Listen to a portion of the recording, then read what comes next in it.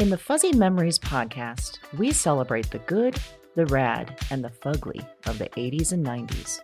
We're three latchkey kids who made it out alive. And in each episode, we break down all the culture that popped, 1 year at a time. Whether it's the birth of legends... I'm Lyme disease free today, and I have Whitney Houston and MTV to thank. Or audacious moves. Imagine also the poor Golden Gate Bridge. You turn 75 and people have a party on you. Yep. I don't want that. Or even confusing PSAs. And the stop, drop, and roll. I mean, I assumed as an adult I would catch on fire weekly. All the time! We've got a take that will make you laugh. We've also got thoughts on all sorts of random phenomena and the most unmitigated of golf. Why sharks can't be trusted, people can't be trusted, and rivers can't be trusted. It's collusion. It's of the highest degree. Uh-huh. You were counseling me to start my remarks with, first of all, bitch. Everyone in that room would have snapped to attention. It's going to be basically Coffee Lids, Shark Revenge, and then maybe like Matt Getz. God, we need to do something about him. Join us every other Wednesday to celebrate the hits, the misses, and the misfits of the weirdest decades. If I could tell my 14-year-old self from 1990 that I would be eating in a Cheesecake Factory in Beverly Hills, I'd be like, we did it. We did it, Joe. We did it. Listen and subscribe to Fuzzy Memories on Apple Podcasts, Spotify, and your favorite podcast platform.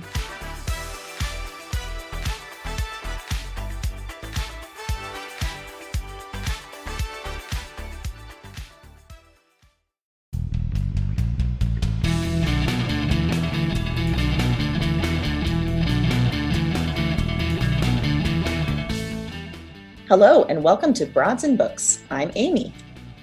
And I'm Erin, and this is episode number 60, Ain't No Sunshine. Ain't No Sunshine. So I chose this song for this episode.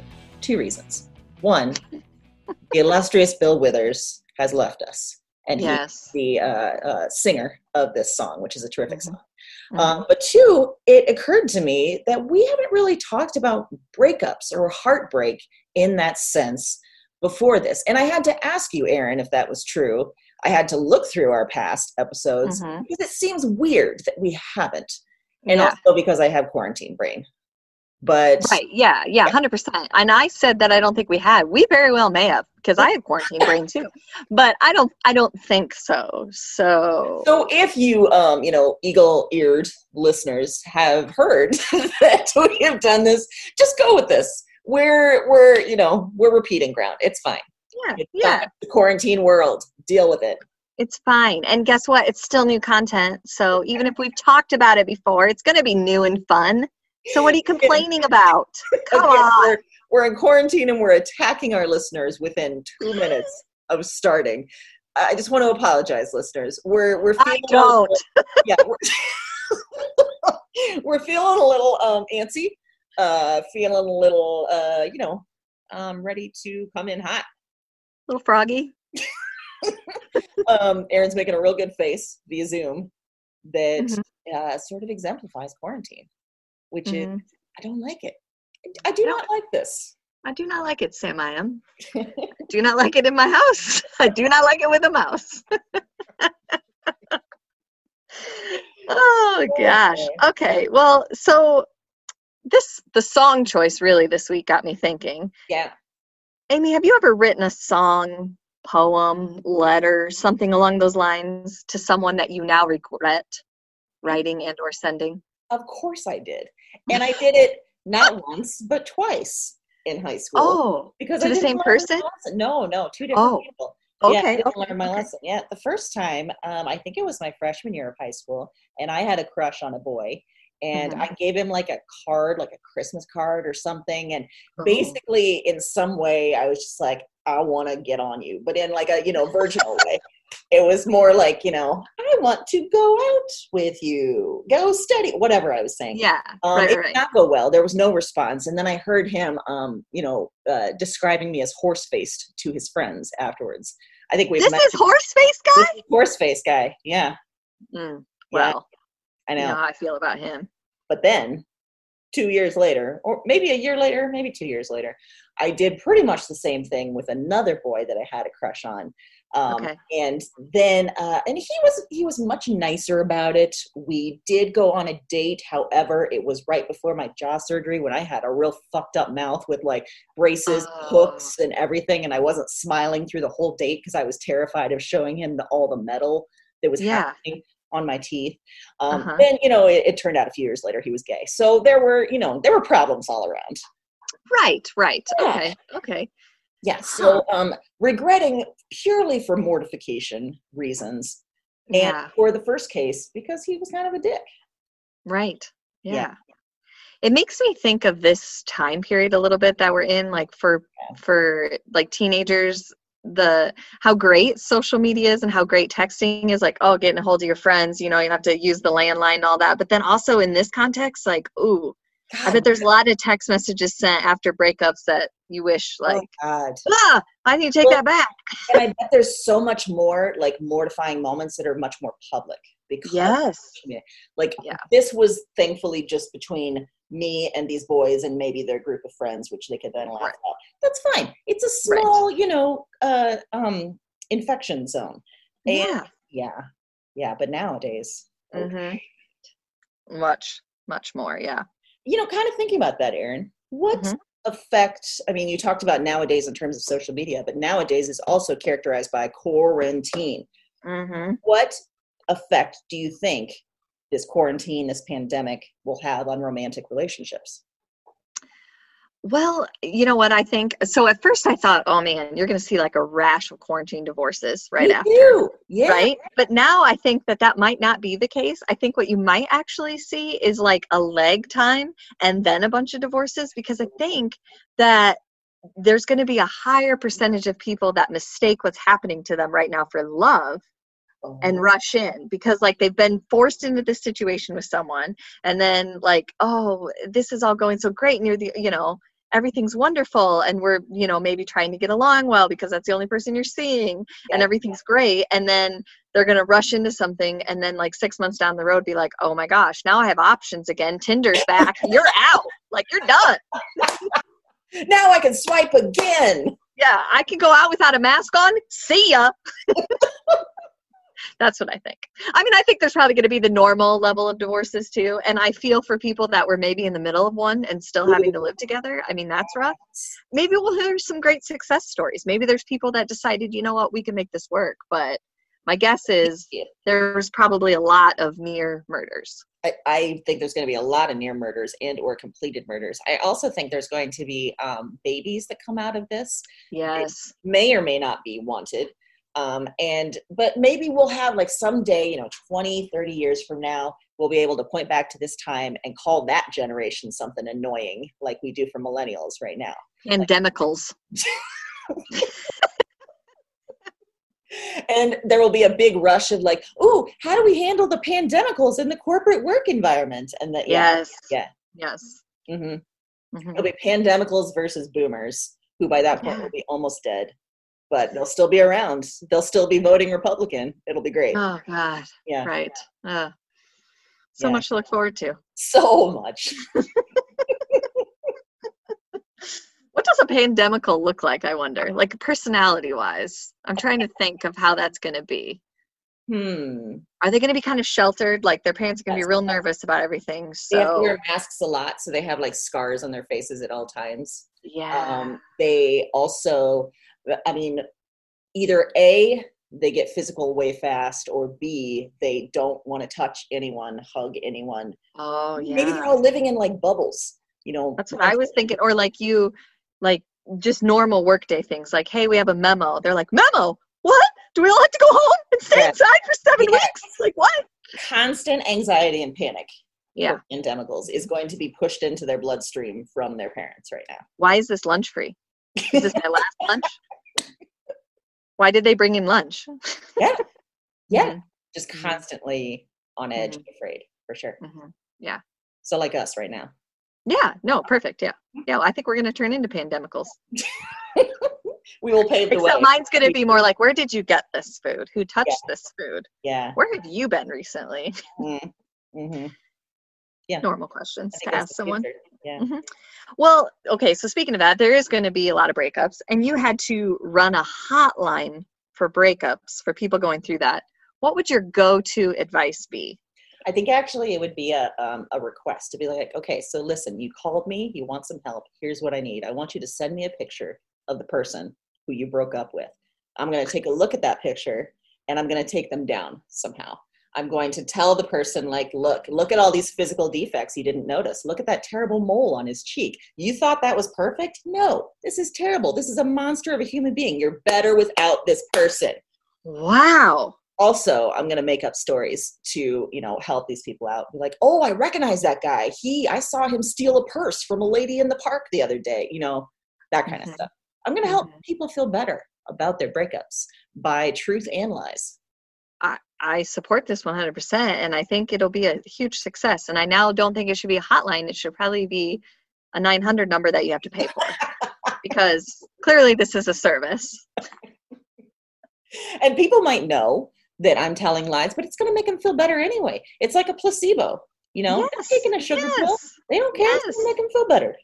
Right. Yeah. And technically they could have plausible deniability and say, hey, I didn't know she was lying. I mean, who knew? Yeah. I'd be like, look at this guy. He definitely is one that's going to commit insider fraud. So you have made a wise choice. Well done, you getting out of that. Oh, I'm here on the FBI's website. Oh, he's under investigation. Huh. Yeah. Good call, I think. Yeah. Well, so Erin, the song that we chose this week, the full, line is "Ain't no sunshine." Oh, good Lord, let me try that again. Ain't no sunshine when she's gone. So it's putting a lot of responsibility on this person that he is in love with. That person is the sunshine in his life, apparently. Yeah. If someone wrote you this song, would you be flattered or horrified? So my first gut reaction was horrified, but here's what I think. I think it depends on the person that wrote it, because you have to more understand their intent, because that line, "Ain't no sunshine when she's gone," says that he's intending this for an audience. Like, hey, I'm letting everyone know that my life is terrible without her. So that's weird behavior. Why are you telling everyone? It is weird behavior. It's putting on a show. Like, look how much I love this person. Yeah. So I don't like that. But then there's another part where he does say, when you're gone, like he makes it, okay, so maybe legitimately you're trying to, express yourself through song. I can get on board with that. But in context of our relationship, like if we had a good relationship and it went sour for whatever reason, then okay, maybe I can get on board with this song and be a little flattered. If we didn't, and I was constantly asking you to step off my front porch and I had some kind of restraining order, I'm horrified by this song. Yeah. Or how about someone writes this 2 weeks into your relationship? Then I'm horrified. Me too. Yeah. That's too much, too fast, too far. That's a red flag. Yeah. And it also makes me think of a discussion we had recently and that we've had in the past on the show about kind of getting tricked. Like women in particular are sold this idea that if a guy's this over the top or very emotive and very expressive and very attentive, sometimes we mistake that for love or like that's what we want, when actually sometimes those are signs of a stalker. For sure. / psycho. / manipulator. / abuser. Yes. So you have to be careful. When you get older, and when you're younger, you don't necessarily have the language for that. You don't really understand that. So maybe there's some, 23-year-old that would like this guy writing this to her after 2 weeks. But that, honey, I'm going to tell you to run far away.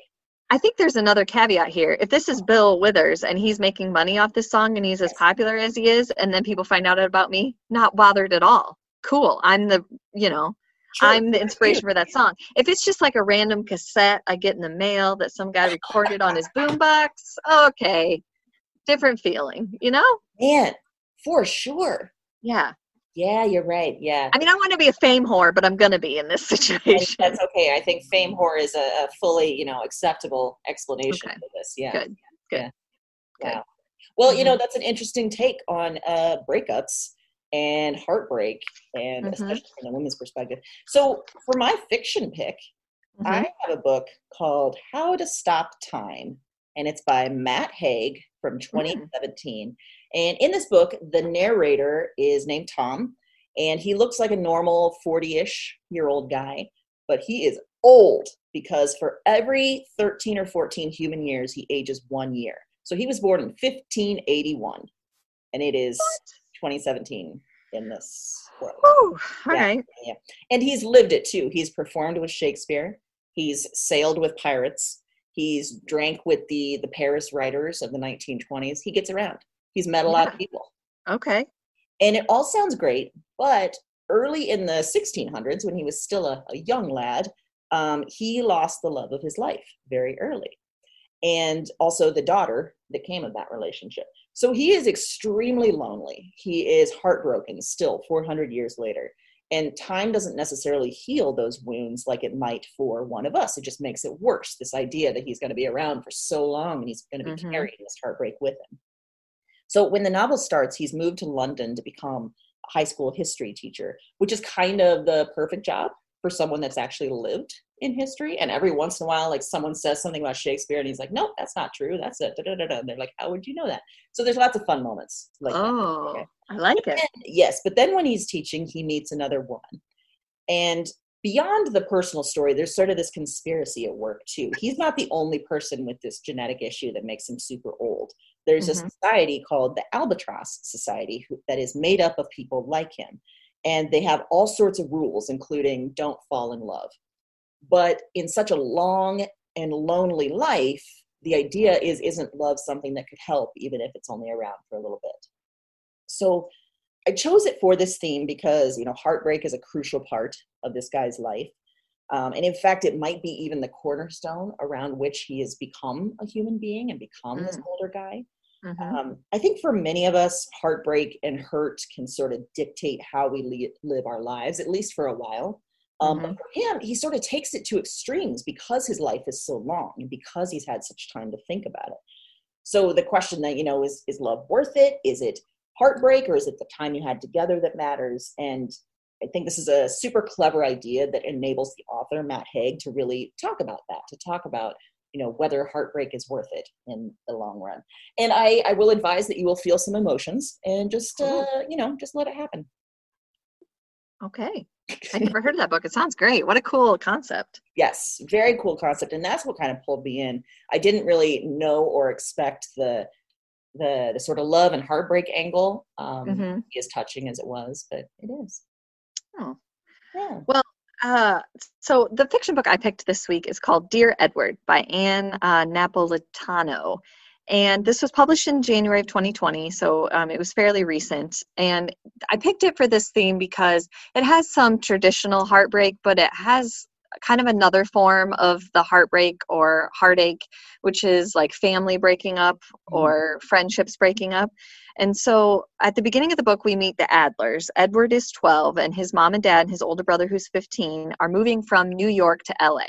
His mom is a screenwriter, and she's gotten a job that's going to allow her, it's a big move up, a lot more money. His dad is a really highly respected mathematician. He was a professor. He homeschools the kids because he's like so smart and he wants them to get a certain kind of education. So they board this plane and they're on their way from New York to LA, and the plane crashes. And Edward is the 12-year-old is the only survivor in the whole plane crash. Yeah, 180 other people. And so his aunt and uncle who live outside of New York take him in.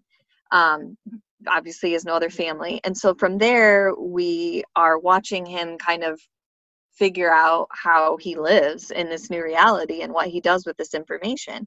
And so for a large part of the book, we're just kind of watching him struggle to have any kind of relationship with his aunt and uncle because he almost resents them because they're not his parents. Yeah. He's struggling to readjust to going to school because he's never gone to school before, and then to also be around other people, to even like be okay talking to someone else. And he has some physical ailments he's working through from the plane crash, but then on top of that, he's also like a national sensation because he was the only survivor. His aunt and uncle have had to really protect him from Oh my God. a wide range of people who just like had loved ones on the plane and just want to talk to him. They want to know if their loved one said anything, to like crazy people that think he's the second coming because he somehow survived this plane crash and shouldn't have. So his aunt and uncle protect him from this for a long time. And then he discovers that there's this kind of other world out there of all these people. And so he tries to figure out what he is going to do with that information. Like, does he have some responsibility to help these other people through? Like, is that his purpose in life now? While he's struggling with his own deep, deep heartbreak. He and his brother were very close. He feels that loss a lot. He finds out that his brother had a girlfriend he never knew about. And so he kind of connects with her. So there's some heartbreak there. He's obviously missing his parents. And he also manages to find one really good friend in this really spunky, awesome character that lives next door, this girl that goes to school with him, and how they kind of become friends and how she helps him through it. So there's some amazing characters in this book, and the plot line is awesome. Like, it's gut-wrenching, but it's also such an interesting concept. And like you, there's some emotions in this book. I mean, I cried a couple times because it's huge. And the author does this amazing thing where you go back and forth between Edward's story, and then she'll show you snippets from the day on the plane, which is kind of actually showing you like other characters on the plane, their backstories. And so then, that puts in context some of their loved ones are reaching out to Edward, like what they were looking for. And it's very well done. And there was a big part of it where I felt kind of like, you feel almost stuck in his depression with him. Like, that's kind of the pace of the story until he gets to a certain point. And it's one of those books that's like magic. Like, you think when you're reading it, like, I'm not sure I like this. I just kind of feel stuck in this rut with him. And then as you start to go, you realize the genius of that as the author, and how immersed you are in his experience, and how much you're seeing things from his perspective, and how kind of, how that plays in this book and plays on your emotions is really well done. Yeah. Oh my God, that sounds incredible. And I really liked it for this theme because, people talk about breakups a lot. They talk about heartache a lot, but a lot of times we don't get to that next level of talking about, like, how do you actually get through it? What does it actually look like? Yes. And when it's this devastating, when it's your whole immediate family, what do you do? How do you get past it? And so I thought that this was very interesting and just had a lot of different things that left you thinking. That's a great point. I think one thing that I hadn't really thought of with my picks too is that, they explored the grief of what happens when you have heartache or a breakup or something devastating like that, and how someone then like goes on from that and how it affects them for better or worse. Yeah. It was gut-wrenching, and I'm actually surprised I made it through it. Like, I was gonna say, that sounds like all the feels during this time. Yeah, it was weird. Yeah. It was a weird book for me to get into when I had been struggling to read, and then I picked that one up. You read And that recently? yeah, Oh, yeah, wow. I read it like a couple of weeks ago, and it's actually funny because the library's closed, and I had library books checked out from the library. This was one I had checked out. And so I was, they're closed. You don't take them back. You just have these books forever. And I had ignored it because I was like, I can't handle that book right now. And then I just thought, I'm going to start it and just see what it's about. And then once I started it, I was like, I have to know. Wow. Wow. That kind of then relates to our theme of last week, like how we were getting past sort of our weird block with reading.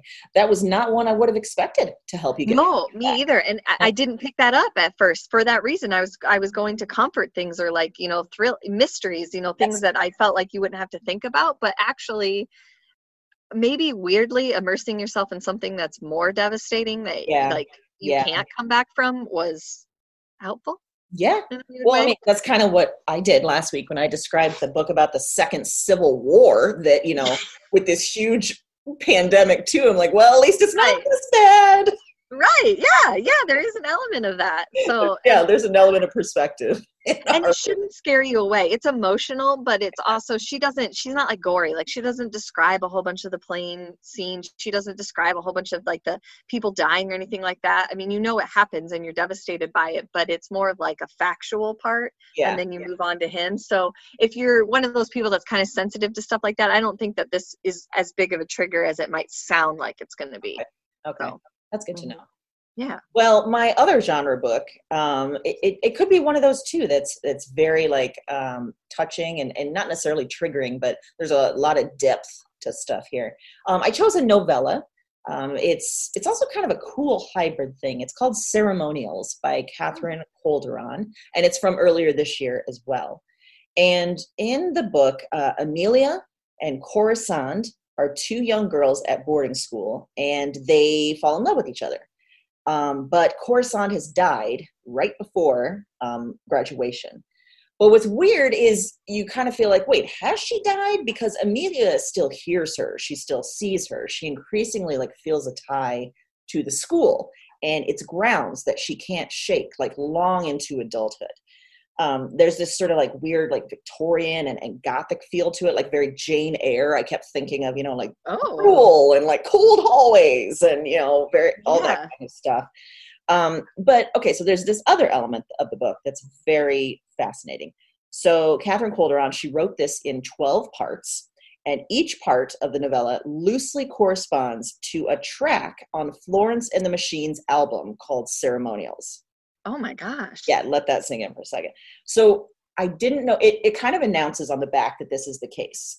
So what I did then, I didn't know this album very well. Catherine obviously does. Like it's obviously one of those albums that she loves so much that it sort of seeped into her, Mm-hmm. But what I did is I looked up the lyrics to each song and kind of listened to it and read each chapter in combination with that. And I don't know if that's what she meant readers to do. I mean, it could be just something that was in the back of her mind with each chapter, but that's the way I did it. And it felt like this really cool puzzle and conversation with the music at the same time. Right. And that's why I picked it for this theme, because it's all centered around this painful heartbreak of losing someone that you love. And it's sort of this coming of age story and what seems like a very anti-female kind of time. It's this super erotic story. There's lust and love and obsession. But it's also this sort of exploration of grief too, and what the sort of like the surreal way that you go on living after something devastating has happened to you, whether that's dying, whether that's just a breakup, whether it's heartbreak of some kind. Right. What I liked is that, I said this is a novella, but in some ways it kind of feels like poetry. It feels like this very like hybrid kind of thing. And being in conversation with that album makes it even more so. Wow. And I am not a poet. I don't read a lot of poetry, but it feels very poetic in the way that she's written it. It feels like it's meant to tie into the music and that it's sort of music in its own right. It's really, really clever. It's very well done. I think that it's, like I said, for all the reasons that I picked it for this theme, it's incredible, but also just as a piece of writing, you don't necessarily have to combine it with the music. I think it stands on its own very, very well. And it's a very quick read, but one that I think will linger for a while. Ooh. Yeah. Like you were making me think of that interview we did with Matthew Kaye when he talked about how people always say like, oh, I don't write poetry, I can't read poetry. And he's like, that's not true. It's in so much, look at this poetic line you wrote. Look at this poetic thing you read, And in fact, as I was saying that, I was thinking, oh, Matthew's going to be disappointed in me for saying this. But no, I don't want sending a message. I don't want Matthew to be disappointed in me or in us. I think that he's going to appreciate that you read a book like that and you're spreading the message that this is a gateway to poetry. You're right. Okay. So I also think he would argue that a lot of music is poetry and you are very musically inclined. Yeah. Good. I just want to live up to Matthew's expectations. Do you like that I just spoke for him there? Like I have no idea what he'd really say, but I went ahead and assumed that that's what he would say. He's going to listen to this and be like, Jesus, you got nothing from our interview. Like, this is not what I said at all. That's not what I meant at all. Also, why did I do it? You guys are just taking rights with my name now? What? Did I sign something? This was a terrible idea. Jesus. Oh, well, I brought a nonfiction book this week. It's a memoir. It's called The Hot One, a memoir of friendship, sex, and murder. By Carolyn Mernick. This was published in 2017. It's based on a true crime story, and you might have heard about it because it involves Ashton Kutcher, and it's this woman that was murdered in her home in Hollywood, and she was young. She was supposed to go on a date with him that night, and he showed up at the house and not realizing she was already dead inside. Just thought he got stood up and went to like another party, but he was a suspect for a while because she was supposed to have this date with him. So anyway, that's like a side. You might have seen a Dayline. He was like in a Dayline. Yeah. But this is really focused on and written by her best friend, this lady that was murdered named Ashley. Her and Carolyn were best friends growing up in the 1980s. They were kind of outsiders. They liked the same things, and they just had one of those like really, really fast, hard childhood bonds where they just were like the best of friends. When it came to high school, they ended up attending different schools, and so they kind of grew apart. Carolyn kind of struggled to fit in. She was kind of her own own path, and Ashley was incredibly attractive, so very popular very quickly, and so that kind of took them two different places. So when it came to college, Carolyn went on to college in New York City. Ashley ended up in LA, where she ended up stripping. Yeah, she quit school. She worked as a stripper and escort for a while. She was dating some actors and other men, but very like different paths. But because they always had this like great childhood bond, they would sometimes come back together and talk on the phone, or one would go visit the other. And Ashley actually ends up planning a visit to come to New York City, visit Carolyn. And it's there that Carolyn realizes like how weird their dynamic is. Like, I really care about this person. I know so much about who they were, but kind of having to reconcile that as an adult, this person is very different and our lifestyles are very different. And so they end up kind of not speaking after that for a while. And the next time that she hears about Ashley, she finds out that she's been murdered in her Hollywood home. So she kind of, Carolyn went to school for journalism, and she takes it upon herself, like, she's got to know what's going on with this story. Like, what happened? How did this go so far left and so different than the path that they started on? And a lot of it centers around the trial. They did catch a person that they believe was a serial killer in the area that's on trial for it. And so she goes and covers the trial and talks to some of the witnesses and talks to friends of hers. And really, you can tell that she claims this is about finding the truth about the murder, but you can tell she's really just trying to fill this void of, I have this best friend and maybe I didn't do right by them. Maybe I did we just grow apart? Like, almost has a personal sense of responsibility through all of it that she's trying to figure out. And I loved it for this theme, because sometimes like friendships that change, or there's a breakup, especially ones from childhood, those can be as impactful and as hard to get over as romantic relationships. Absolutely. Yeah. And in the book, there's a lot of romantic relationships that actually propel and halt their friendships at different points, like based on who they were dating or what they were doing. They were kind of apart, and then someone would have a breakup and they'd be back together as friends, like being there for each other. So it's an odd backdrop, but it's just a very interesting story. The way that she wrote it, bringing her own kind of what she's telling you the whole time as the reader, what she says she's doing, but what you can tell she's actually doing. And it was an interesting story to, read about from a totally different perspective. Wow. Yeah. A lot there. And I think you're right that maybe some of our friendships, especially when we're young, they feel so important at the time that when they either end abruptly or over time, that can be absolutely devastating too. Right. Yeah. It's weird. It's hard to like move past that. Even if you've changed or you recognize that there's a difference, it still feels, like a big void, a big, place to fill. So wow. Yeah, it was actually a really quick read, but it was really good. Very different. Did the guy, was he convicted? Yes, I believe so. I think that they might either still be in the sentencing. I think that there was some lingering part, at least when she wrote the book. But I do believe, now that he has been convicted, which is how they kind of figured out that he was probably a serial killer. I think that he was the super in her apartment. Like, it was like a fourplex thing, I think. Yeah. But what was weird is he was like super attractive. And so they had like a relationship. Oh. And so but they say that was kind of his MO. Like, that's how he got in, was like, oh, yeah. So, yeah. In that sense, the title kind of has a double meaning, the hot one. But yeah, I know. Now I just hate everyone. Yeah. Everything. Mostly men, but yeah. Yeah. It's rough. Okay. Yeah. Well, my pop culture is a little bit lighter. We're gonna go on a twist here. Okay. But still about heartbreak. It is called High Fidelity, and it is a show on Hulu. Oh, okay. that came out earlier this year. But I went right to the movie. Sorry. yes, I mean, this show is based in part on the movie from 2000 starring John Cusack, which I loved. I loved that movie.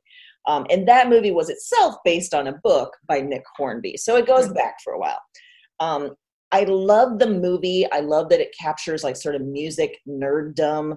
I liked also that it featured Lisa Bonet, which is then a very interesting tie to the show now, because the main character is played by Zoe Kravitz, who is Lisa Bonet's daughter. Oh, wow. So this version, which was released on Hulu earlier this year, it's sort of a gender flipped version of the movie. And the way that it's not just a gender flip for no reason. It feels so important. It feels like right for this time. It feels terrific. So Zoe Kravitz is Rob. She's a record store owner who is still struggling with a heartbreak of about a year ago when she split up from her fiance. Now, Rob is given to creating top 5 lists, like top 5 records for Monday morning and top 5 records that were a reinvention of the, singer, and top 5 heartbreaks. So she has this list in her head of the top 5 heartbreaks, and tormented after this breakup with the idea that she's always going to be alone, that she's never like going to find, lasting love, that something is wrong with her. She decides to start reaching out to each of the people on this top 5 heartbreak list and discover why they didn't work. So I loved the show. I loved how they changed the dynamics to reflect a woman at the helm of it. I loved how the show thinks about heartbreak as maybe not the end of the story, but maybe as the beginning of another story. And I loved Zoe Kravitz. Like before this, I hadn't really thought of her much. She's in Big Little Lies, but maybe the character she was playing, I was just kind of like, I don't really like her. I don't like this. She's phenomenal in this show. It made me think of her in a totally different way. Really love her. I love the music, of course, and her character is a huge David Bowie fan. So, I mean, well, you're all in then. That was gonna pull me in. Also, there's an excellent Spotify playlist from the show where someone had put the time in to bring all the songs together from the show into this massive playlist. It's phenomenal. Listen to this multiple times. There's a lot of like tie-ins to the movie that if you've seen the movie a lot of times like I have, you'll instantly recognize them, and they're super fun. Like musical tie-ins, like scene tie-ins. There's all sorts of stuff. Oh, cool. So I think it's an excellent and easy binge right now. And it deals with heartbreak, but at the same time, it's still very like kind of optimistic. It's I think it's kind of a perfect for right now. I love that. Yeah. Wow. Okay, so I brought a series as well, a TV or a series. It's on Amazon. I wouldn't say it's light. Some of them are, but it's called Modern Love. And so if you've heard of that before, it's the New York Times weekly column. There's a column called Modern Love where it takes entries from people talking kind of about their love stories, whatever those look like. And so they turned some of those entries into episodes. So it's one season, 8 episodes, exploring like all kinds of relationships and like every level of success and failure. So there's funny ones. It's weird in some places, but it was amazing all the way through. I mean, every story you get gripped into and you're rooting for these people, rooting against the people, or you have feelings about the characters. So they did a great job of really, getting the audience into it right away. One of them that sticks out that you've probably seen advertised is Tina Fey is in one, in a marriage relationship, and that kind of their struggle. They're going to a marriage counselor. My favorite one involves a couple, Tobin and Andy, who are matched with an expecting mother named Carla by an open adoption agency. So that means that they're going to adopt her child, but that she gets to have some role. Like she can still see the child or be as involved as kind of she wants to. But the couple is a little thrown off because Carla is both like nomadic and homeless. And so she is not really committing to like where she's going to live, or she recognizes that she's not probably the best parent. Like she needs to give this child up, but she also is kind of has all these out there ideas that seem crazy. But then when they get to start to get to know her, they kind of understand where they come from, or maybe they're not as crazy as they thought. So after the first 2 trimesters of her pregnancy, she ends up moving in with them in New York into their place. And right away, Tobin is like totally put off. He's like, I can't handle this. He's having fights with her all the time. Whereas Andy is being much more like accommodating and trying to understand where she's coming from. And so it's as much about this, married couple that's going to have a baby, about their relationship, as it is each of the guys' separate relationships with Carla, and how they're working through that, and her relationship with this child that she's going to put in this situation. And they flash forward at the end and kind of show you where they all are years down the road in that particular episode. And it was so gratifying and satisfying. Wow. And I just loved that one so much. So I like the whole series. I liked all 8 episodes. They're all different. They all bring different things to the table, but they were all worth it. Mm-hmm. And I think Mike and I watched it in like 2 days. It was super fast. But yeah, it was. You know who I hope that they do more, because it was really fascinating. I mean, it challenges some things that you feel about successful relationships, but it also kind of affirms things that you think. So. You know who played that married couple and the one that you love? Andrew Scott and Brandon Kyle Goodman. Andrew Scott. Oh, Isn't he Hot Priest? Yes. Oh, okay. Yep. He plays Tobin, the guy who's struggling with her being around. Yeah. Mm-hmm. Okay. Yeah, and that one, there's so much humor in that one, as much as there is just like really touching moments and really hard moments, and yeah, it's terrific. Wow. Well, sounds really good. I wasn't sure about that one. I liked it. Yeah. Okay. Yeah, I did. And if you were in one that you didn't really like, you could just go to the next one, because it doesn't carry characters over. So yeah, that's a good point. Yeah, it was great. I liked it. And for breakups, there's some breakups in there. There's some heartbreak. Oh, good. There's also some good. So a smattering of everything. Get the good and the bad, and you get the wait. Is that the Facts of Life song? It was. I was gonna do it. Good. Something. That's the Facts of Life. The Facts of Life. Wow. Okay. I really like you brought that full circle. I really did. Facts of Life. And I will make up Facts of Life about your breakup person if you pay me money. First of all, the fact that you said Facts O Life, I just wish now that the show had that, and in the opening sequence there's just an O with a little apostrophe. Like, what? Why? Yep, that's where I went. Mm-hmm. Wow. Well, here's another quarantine episode. Recorded via the interwebs. And you're far away, and I can't touch you. Yeah.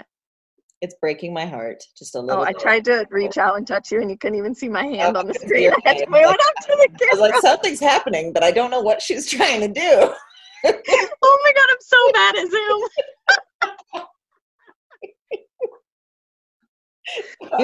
Maybe if I lean back. Okay, see, I could lean back. That's better, yeah. My face was right here, and I didn't know how to get my hand right here. Your forehead is real prominent in that. Yep, there it is. Have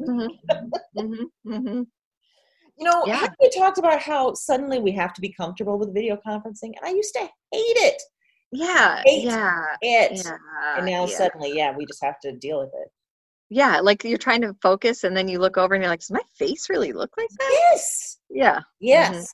Mm-hmm. And, I've had to do this for work for a while, but I would often try and get out of it because I don't like to video conference. But now everyone's at home. Everyone's video conferencing. Everyone wants to see everyone, and I have to go with it. Yeah. I don't know about that. And I don't like that now my hatred of video conferencing is part of our relationship, Erin. I don't like it. I know. I hate it, frankly. I don't like it at all. It's depressing and it's sad, and I am ready for it to be over. But, here we are, just like everyone else. It sucks being responsible. Plugging away. Yes. Yeah. Yes. This is just another time where responsibility is difficult. Not for the weak or faint of heart, being responsible. I just want to be really irresponsible. I know. Gosh. So frustrating. I just want you to sit at the chair across from me, and I'm going to touch your face with my fingers. Yes, that's what I want. You're going to get all my germs. For no reason, I want you to touch my face. You've never done that in our entire relationship, but I want you to start. I want to touch your eyes especially. Just touch them. Okay. That got weirdly specific. Oh, okay. Well, I think we're further and further away from seeing each other in person the more that we talk. I'm going to make you afraid to come back to the studio. It was just specifically the eyes. I think the face was okay, and then now we're just poking at my eyes. That feels weird. All right, I won't poke your eyes, I promise. Okay, I'll just fine. touch your cheeks. And Okay. that'll be enough with my fingertips. My dirty fingertips. Not the whole finger, just the tip.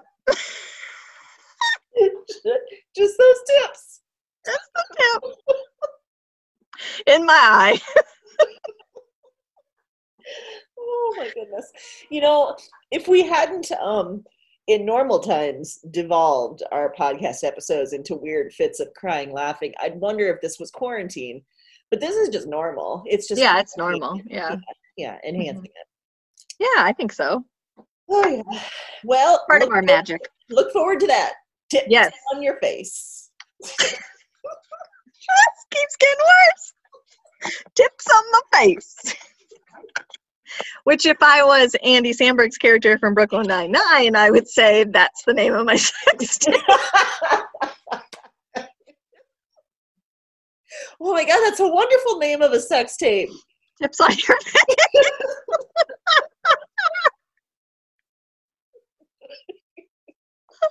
Wow, that's rough, but great. Yeah, that's real rough. Okay, all right. Yep. Well, we better land this plane. And Yeah, I think so. That is probably a good wrapping point. just say that we're going to keep coming back to you, whether it's via Zoom where I can't touch Erin's face or it's in person. We're going to keep doing this. We are. We're going to keep doing it. We got some other good stuff coming, and we appreciate you hanging in there and keep listening. Yes. Doing it.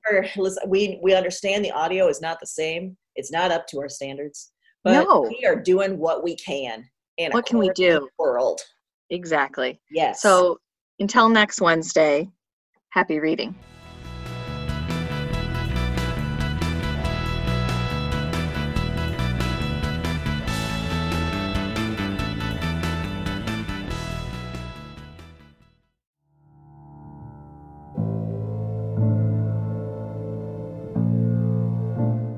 I'm up again. Same night, another dream. Before trying this recording thing, I didn't remember much of anything of these dreams. I didn't remember much from any of the women. And one night of doing this, and it's broken things open.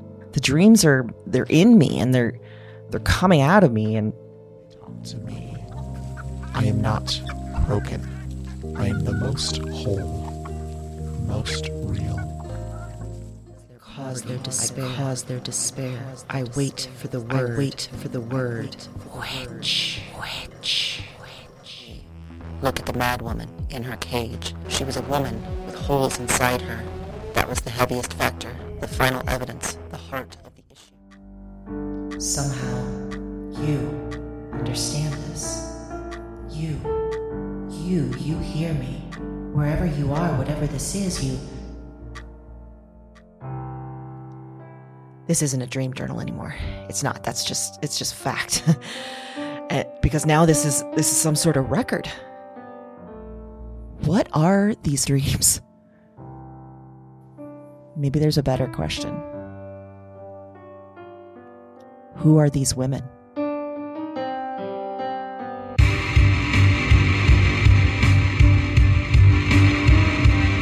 Weird Woman is a Broads and Books production. All 9 episodes are available January 10th. Listen and subscribe to Weird Woman on Apple Podcasts, Spotify, and your favorite podcast platform. That's WYRD Woman, wherever you listen to podcasts.